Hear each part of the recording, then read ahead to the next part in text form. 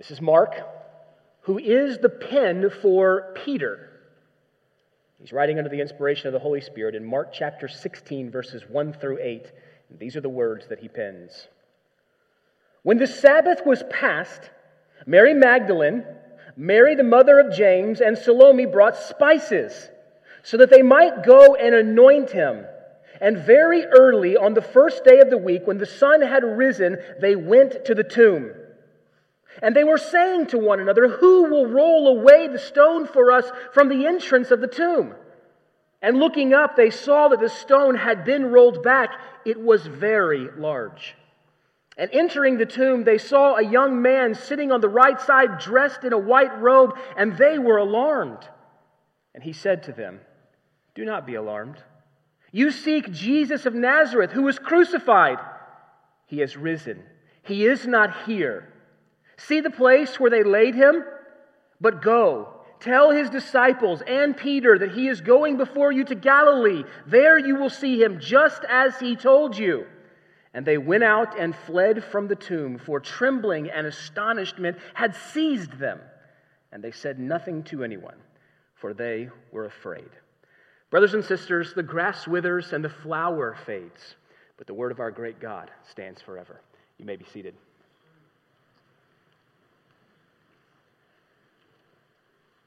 Well, Mary Magdalene, Mary the mother of James, and Salome, they were alarmed in our text. As you look at your outline this morning, I don't want you to be alarmed. There are more points there than normal, but we will clip through them hopefully at a rapid pace. Encourage you to have your pen and paper handy. I think you'll retain more if you take notes. If you are, number one is this: we see the grief of the crucifixion. The grief of the crucifixion. If you've got your Bible there on your lap, direct your eyes back to verses 1 through 3. When the Sabbath was past, 3 ladies, Mary Magdalene, Mary the mother of James, and Salome, brought spices. Why? So they might go and anoint Jesus. The time frame here, very early on the first day of the week, when the sun had risen, they went to the tomb. And they were conversing with one another, and they were saying, "Who will roll away the stone from the entrance of the tomb?" We see the grief of the crucifixion. Remember, friends, that Jesus was crucified on Friday morning at 9 a.m., about the 3rd hour. Jesus was crucified. He died Friday afternoon, about 3 p.m. That is the 9th hour. If you were here with us last week, we studied Joseph of Arimathea, who scrambled to get Jesus' lifeless body down from the cross so that he might prepare him for burial. This all had to be done in a very timely manner because the sun was setting and it would soon be Sabbath. And so Joseph purchased a linen shroud. Nicodemus, accompanying him, brought a large quantity of spices, and together they wrapped the body of Jesus and they laid him in the tomb before rolling the large stone against its entrance. All while Mary Magdalene and Mary, the mother of Joseph, watched from a distance. This is all taking place in a very hurried manner as the sun is setting. They're trying to prepare Jesus' body before the Sabbath because no work could be done on the Sabbath. And here you have these wonderfully devoted, loving ladies that are looking on from a distance. We meet those same ladies again this morning in our text. It is now Sunday morning. It's the day after the Sabbath. This was the earliest that Mary could get to Jesus' tomb to prepare his body. You see, the Sabbath was technically over at sundown on Saturday, but there would not have been adequate light to prepare Jesus' body until Sunday morning. Mark tells us that these ladies don't wait around. They left their homes early. They walked through the dark streets of Jerusalem as the sun began to catapult over the horizon. I imagine much of their walk was in relative silence. These women were distraught. They were grief-stricken over the death of their Savior, over the death of the one who they thought was their Messiah. So walking through the city streets early in the morning, those quiet streets before the sun rose, on their way to the tomb, I just imagine much of their walk being relatively silent. These ladies were broken. They were going to the tomb of the man that they believed to be the Messiah, the man for whom they had left all other things behind. They were going to the tomb of the one who promised life, but who now himself was dead. They were also concerned about the huge stone that covered the door of the tomb. And how in the world are these ladies? They watched it be rolled in front of the tomb as Joseph of Arimathea and Nicodemus left. And they're considering, how in the world are we going to move that tomb? How would we ever gain access to Jesus' body? This stone probably weighed several hundred pounds at best. And so they're concerned. They're broken over the death of Jesus, but they're concerned because in their love and in their devotion, they want to go finish the job that Joseph of Arimathea and Nicodemus probably had to hastily wrap up. And because they love Jesus so deeply, they want to go and finish the job. They want to do it well. Broken already, now they're also concerned. Their brokenness is compounded by their concern about how in the world they're even going to gain access to Jesus' body. Yet they proceed, and they carry along by their tender mission that of finishing the preparations for the burial of the body of Christ. We see the grief of the crucifixion looming over these ladies. Secondly, we see the glory of the resurrection. The glory of the resurrection. Look back at your Bible there and find verses 4 through 8. And looking up, they saw that the stone had been rolled back. It was very large, and entering the tomb, a young man was sitting there on the right side. He was dressed in a white robe, and they were alarmed. And he, the young man, said to them, "Do not be alarmed. You seek Jesus of Nazareth, who was crucified. He is risen. He is not here. See the place where they laid him. But go and tell his disciples and Peter that he is going before you to Galilee. There you will see him just as he told you." And they went out and fled from the tomb, for trembling and astonishment had seized them. And they said nothing to anyone, for they were afraid. They were afraid. And so we see the first movement of the text this morning, the grief of the crucifixion. But now we move to the glory of the resurrection. The glory of the resurrection. As these ladies came within sight of the tomb, they were astounded to see that that very stone that concerned them just moments before in their journey had been rolled away. And Mark doesn't give us this detail. Other gospel writers do, but they saw the Roman guards also lying like dead men around the mouth of the tomb. I mean, this would have been a sight, friends.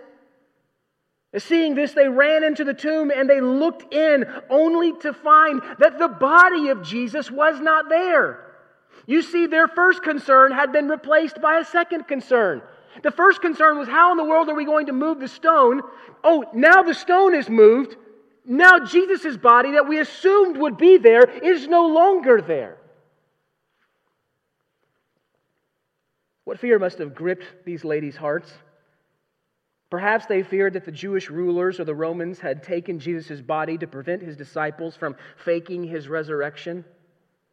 Maybe they suspected that grave robbers had taken the body and would use it in some way to exploit Jesus.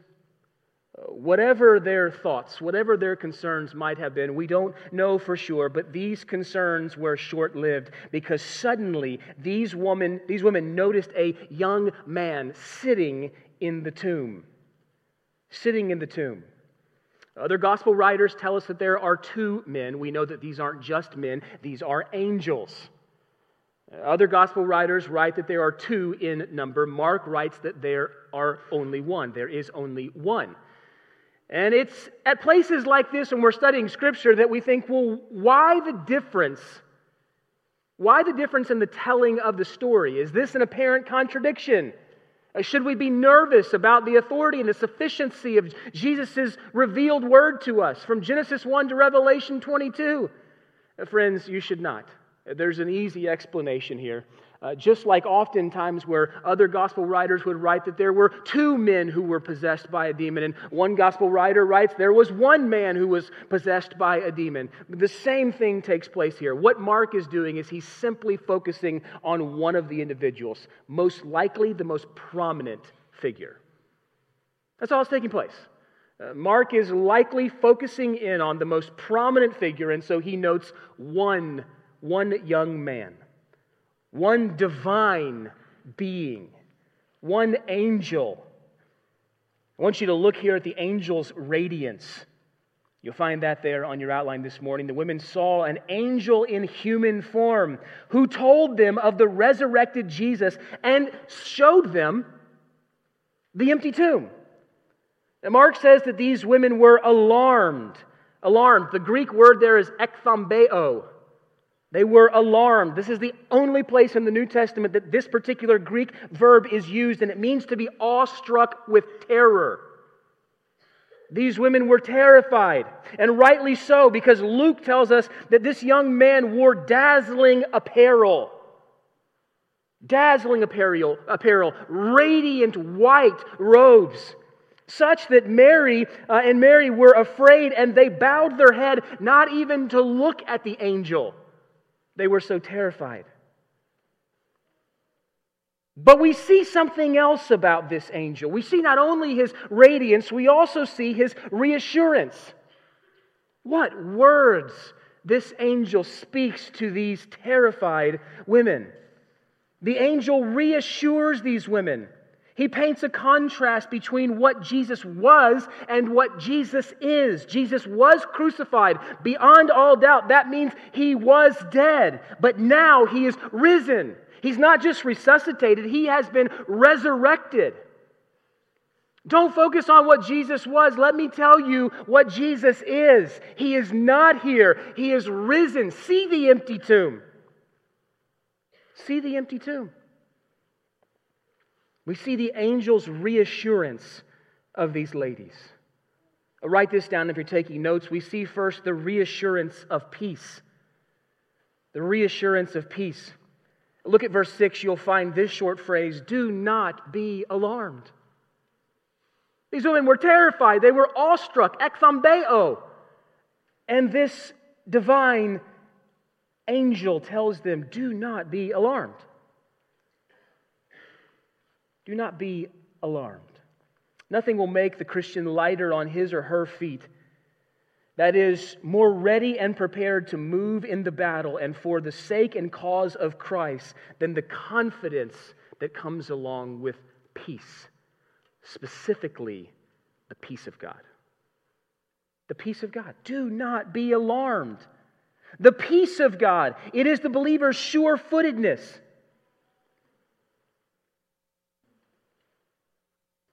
What does this peace with God mean for me? Let's just tease out this word here for a few moments together. We see this angel reassuring these ladies with a reassurance of peace. Do not be alarmed. What does peace with God mean for us? Obviously, the angel was giving these women a sense of peace in the moment, but the peace in the moment comes from the overarching reality that there is peace with God through Jesus Christ, the resurrected Savior. What does the peace of God mean for me? Well, it means a number of things. It means no more running from Him in rebellion. He offers terms of peace. There are not many terms of peace. There is one term of peace, and it's that you must come through Christ, the resurrected Savior. There is no other way. But it means that there is no more running from Him in rebellion.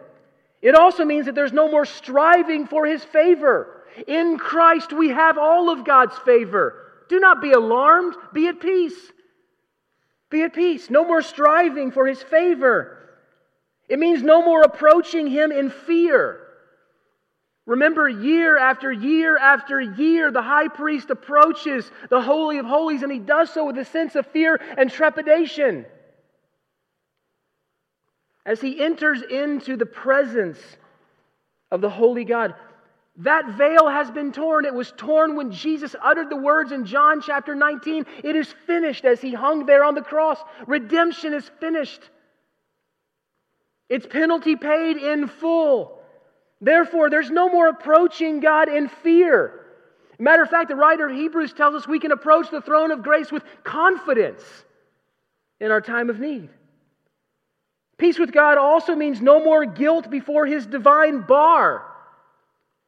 There is no condemnation for those who are in Christ Jesus, for the law of the Spirit of life has set us free from the law of sin and death. Peace with God means there is no longer condemnation, no longer guilt before His divine bar if we're found in Christ Jesus. It also means there's no more fear in life itself, or there shouldn't be. There should not be sinful fear when it comes to life itself. Jesus told His disciples, take heart. Yes, there's trouble in the world, but I've overcome the world. My peace I give you. My peace I leave with you. It means no fear of being snatched from His hand. Once you're in Jesus, having been given the Holy Spirit, the deposit guaranteeing the inheritance that is to come, there is no being snatched from His hand. There is no losing what Ephesians 1 tells us we've been given in Him as we've been adopted into His family by repentance and faith. No one can snatch us from His hand. If you're looking for a good quiet time chapter this week, let me encourage you, John chapter 10, that whole glorious, wonderful chapter that deals with Jesus being the great shepherd of the sheep. No one can snatch them out of my hand. No one can snatch them out of my Father's hand. I and my Father are one. Those are the words of the great shepherd. And then lastly, there's no fear in death. There's no fear in death. John chapter 11, verses 25 and 26.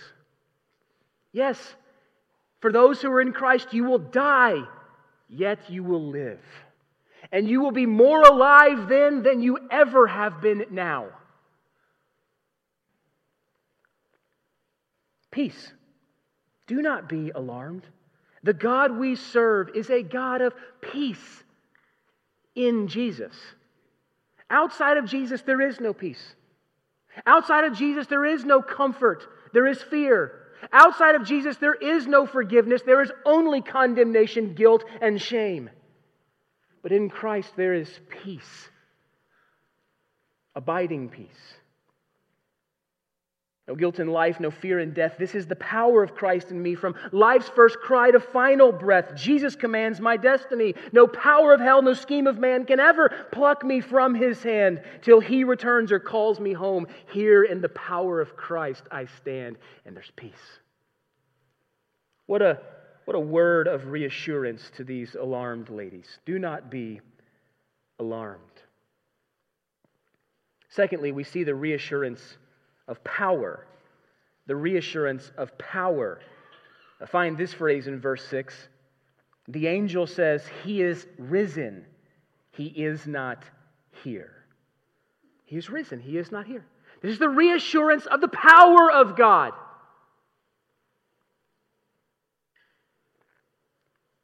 Friends, the propitiatory ministry of Jesus, the sacrificial ministry of Jesus, that which took place on the cross was finished forever at the cross.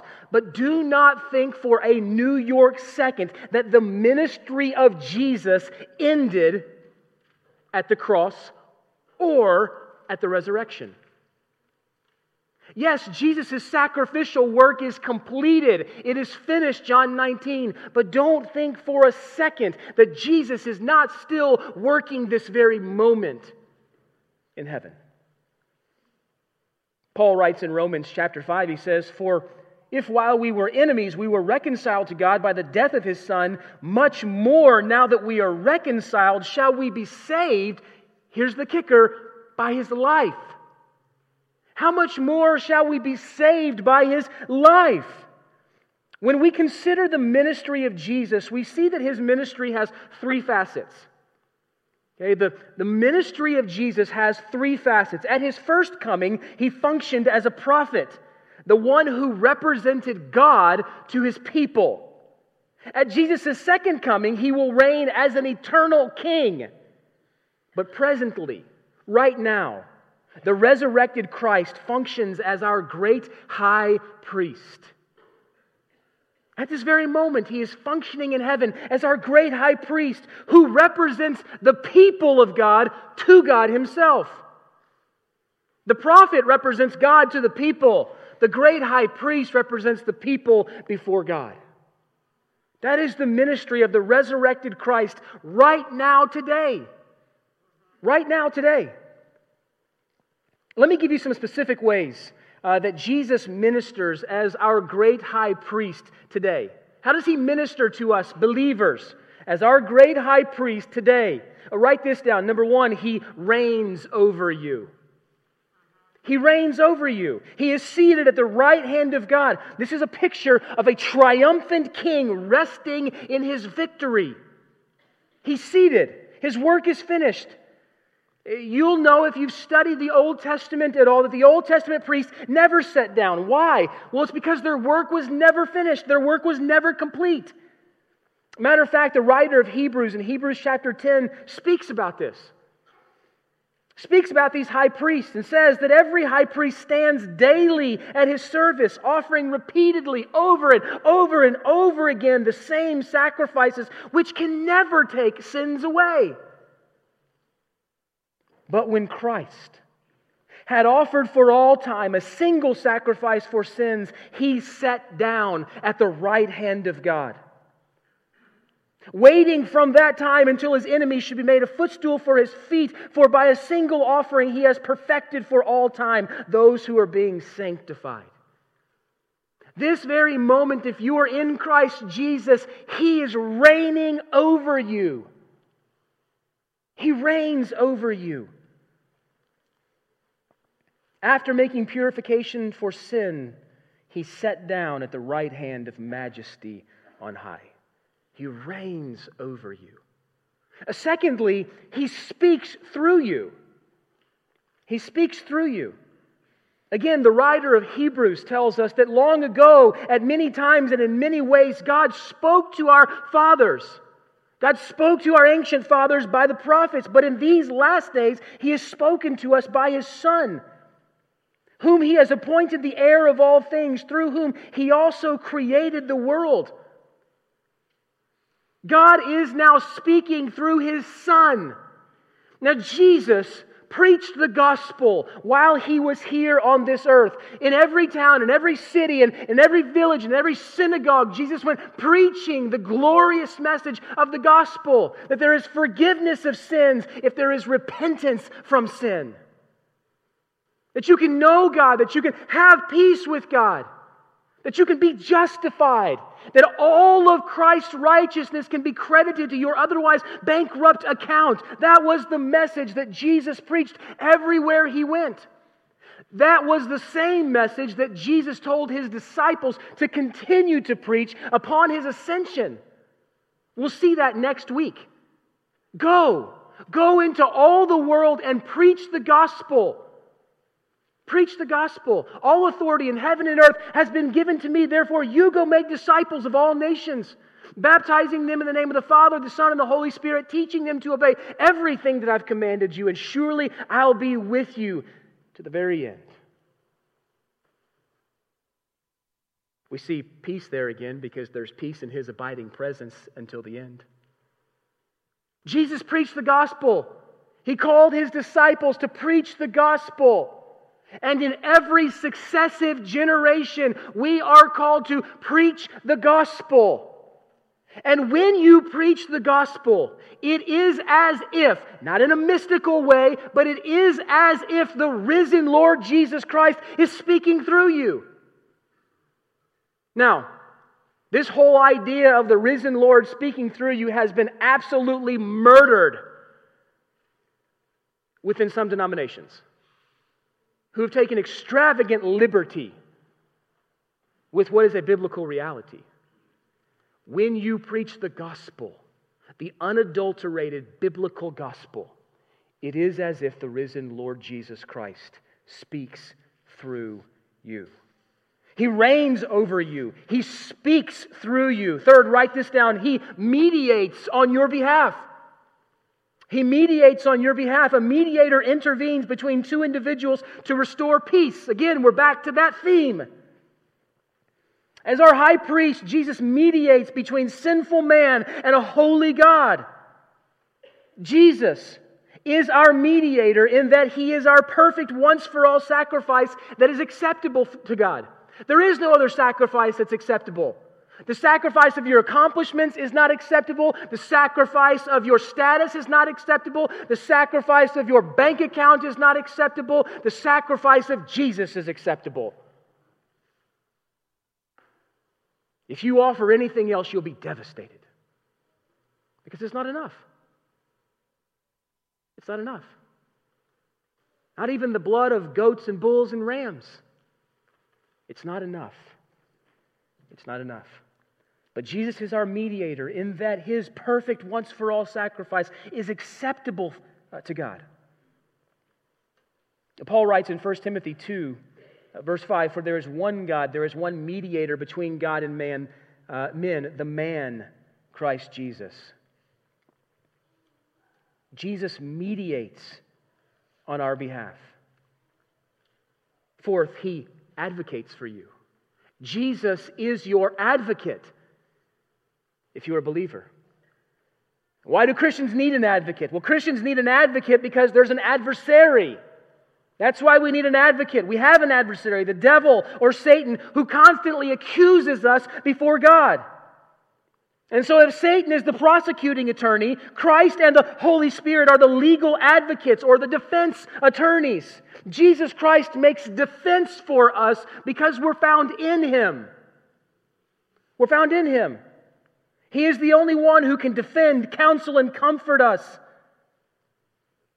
John writes this in 1 John, "My little children, I'm writing these things to you so that you may not sin. But if anyone does sin," does anyone? Yeah, without exception. "If anyone does sin, we have an advocate with the Father, Jesus Christ the righteous." Advocate's a legal term. As a matter of fact, it's actually derived from the Greek word paraclete, which means to come alongside. The Holy Spirit is actually referred to as the paraclete, the one who comes alongside us. And so in legal terms, the advocate is the defender or the counselor who comes to aid his client before the judge. Likewise, Jesus becomes the advocate for every person who confesses their sin and their desperate need for Him as their Lord and Savior. He becomes their righteous defense attorney. He becomes for them a perfect advocate who always gains acquittal for those who trust in Him. He's your advocate. He's your advocate. There are two aspects to Jesus' advocacy ministry. Maybe you can write these in the margin if you still have white space. Two ways that Jesus advocates for us, or Jesus represents us legally.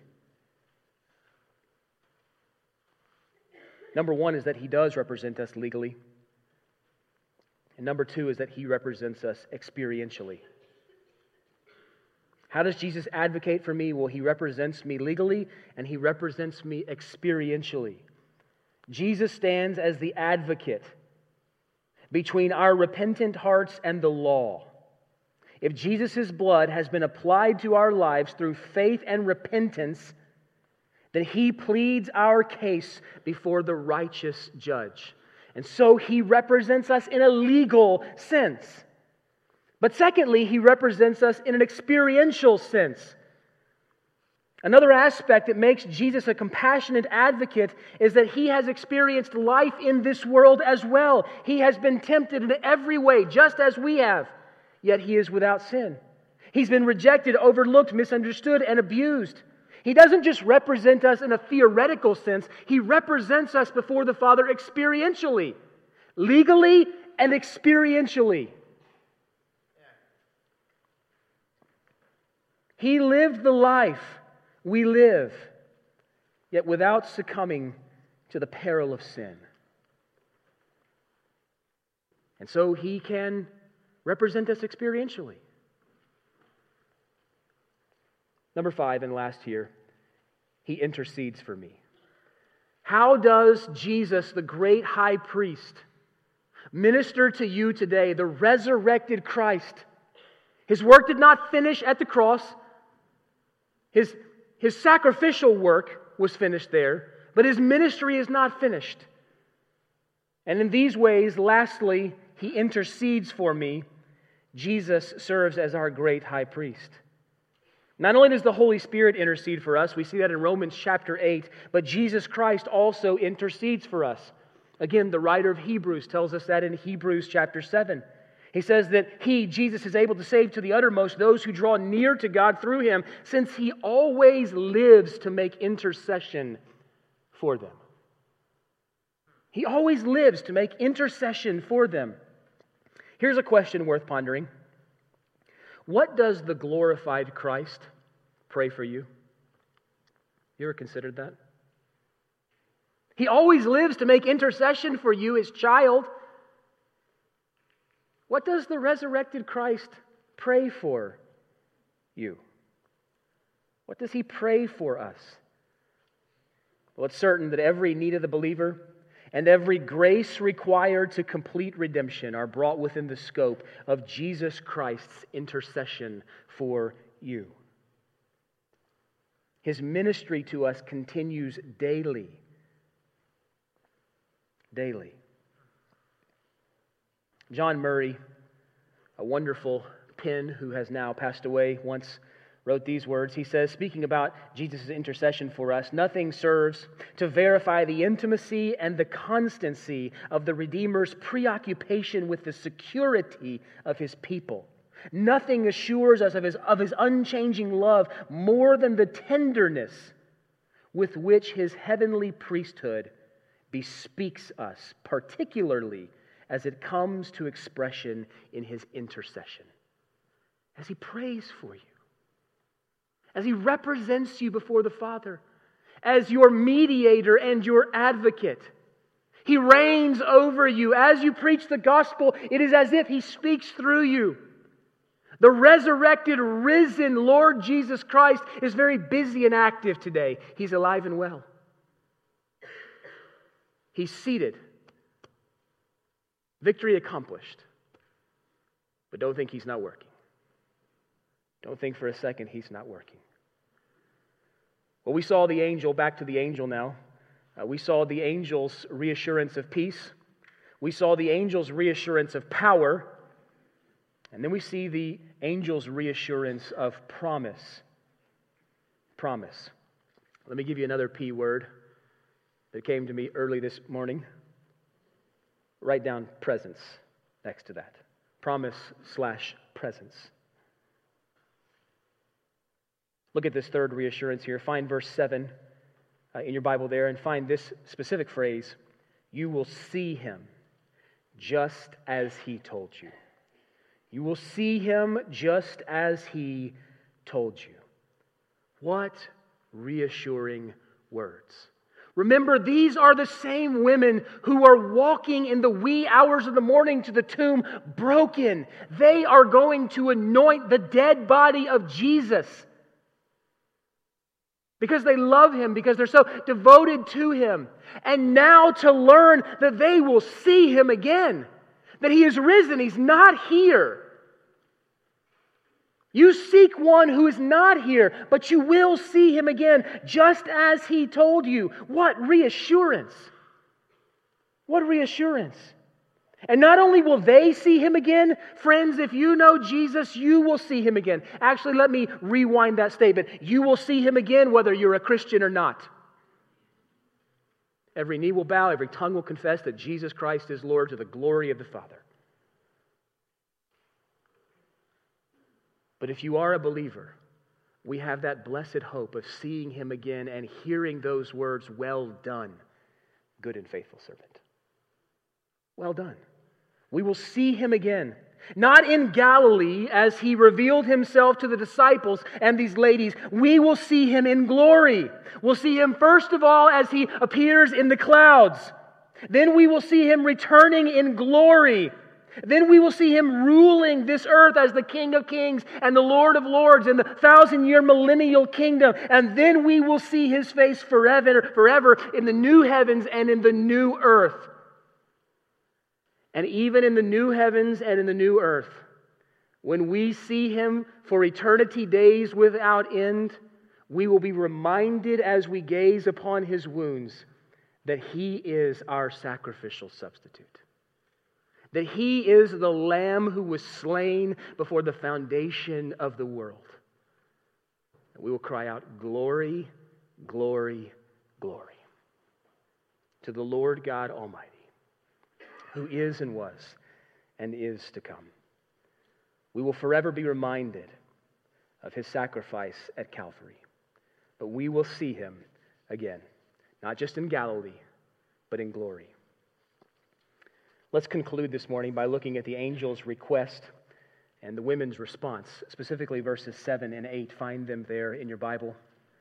The angel told these ladies, "But go, tell His disciples and Peter that He's going before you to Galilee." And they went out and fled from the tomb, for trembling and astonishment had seized them, and they said nothing to anyone, for they were afraid. The angel gave these ladies a message that they were to deliver. Have you been given a message to deliver? The angel gave these ladies a message that they were to deliver. Perhaps we might even think of this message as an invitation, because through this message, the disciples were invited to come and meet with Jesus in Galilee.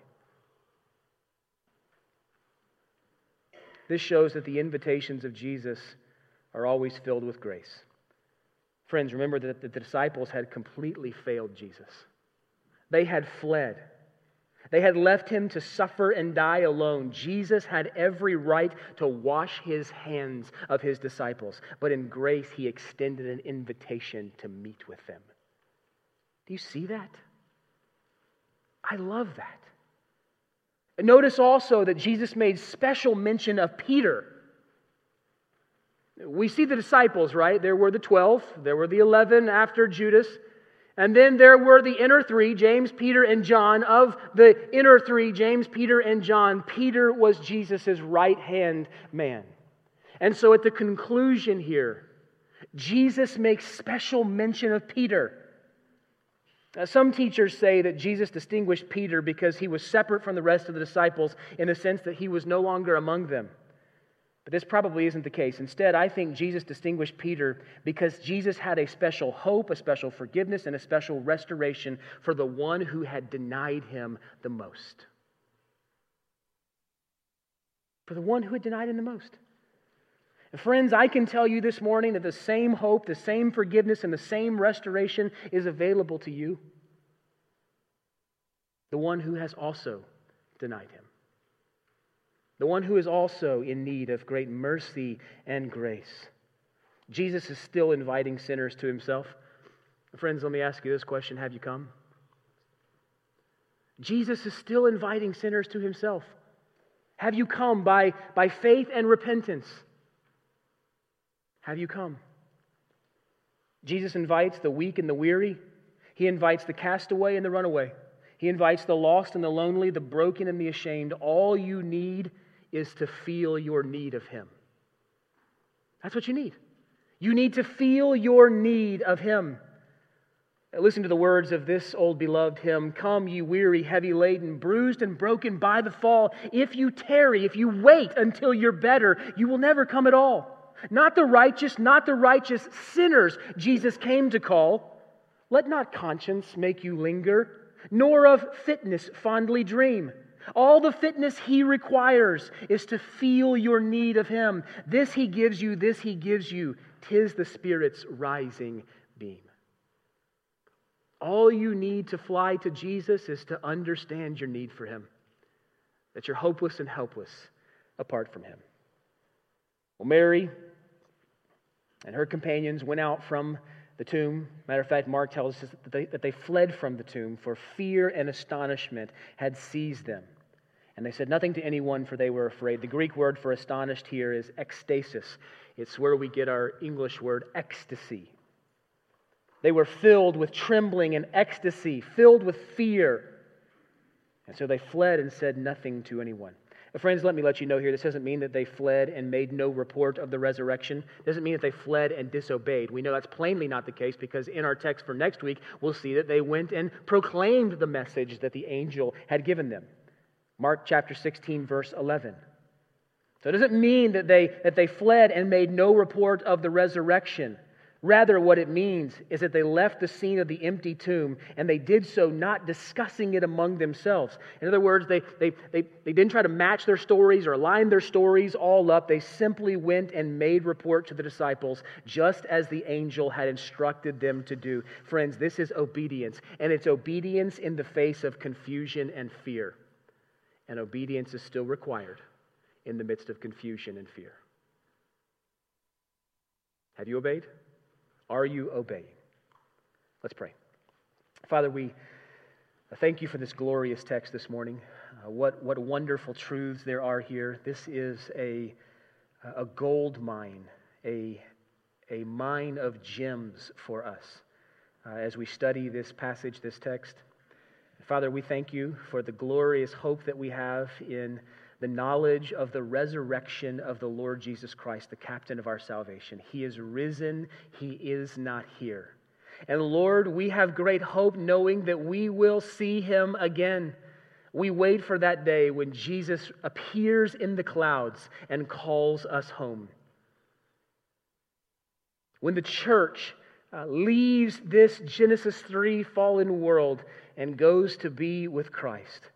And we will see him as he reigns over the tribulation period. We will see him, we will be with him as he reigns supreme as king in the 1,000-year millennial kingdom. And we will see him for days without end in eternity future. Father, that is the great hope that we have.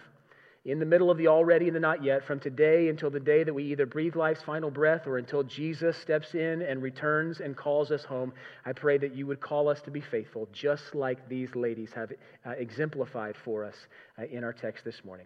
And Lord, I pray that if there's any person here this morning who has not come to you in faith and repentance, would they know that you are still calling sinners today, that you are still inviting the broken and the lost to come and receive forgiveness full and free today.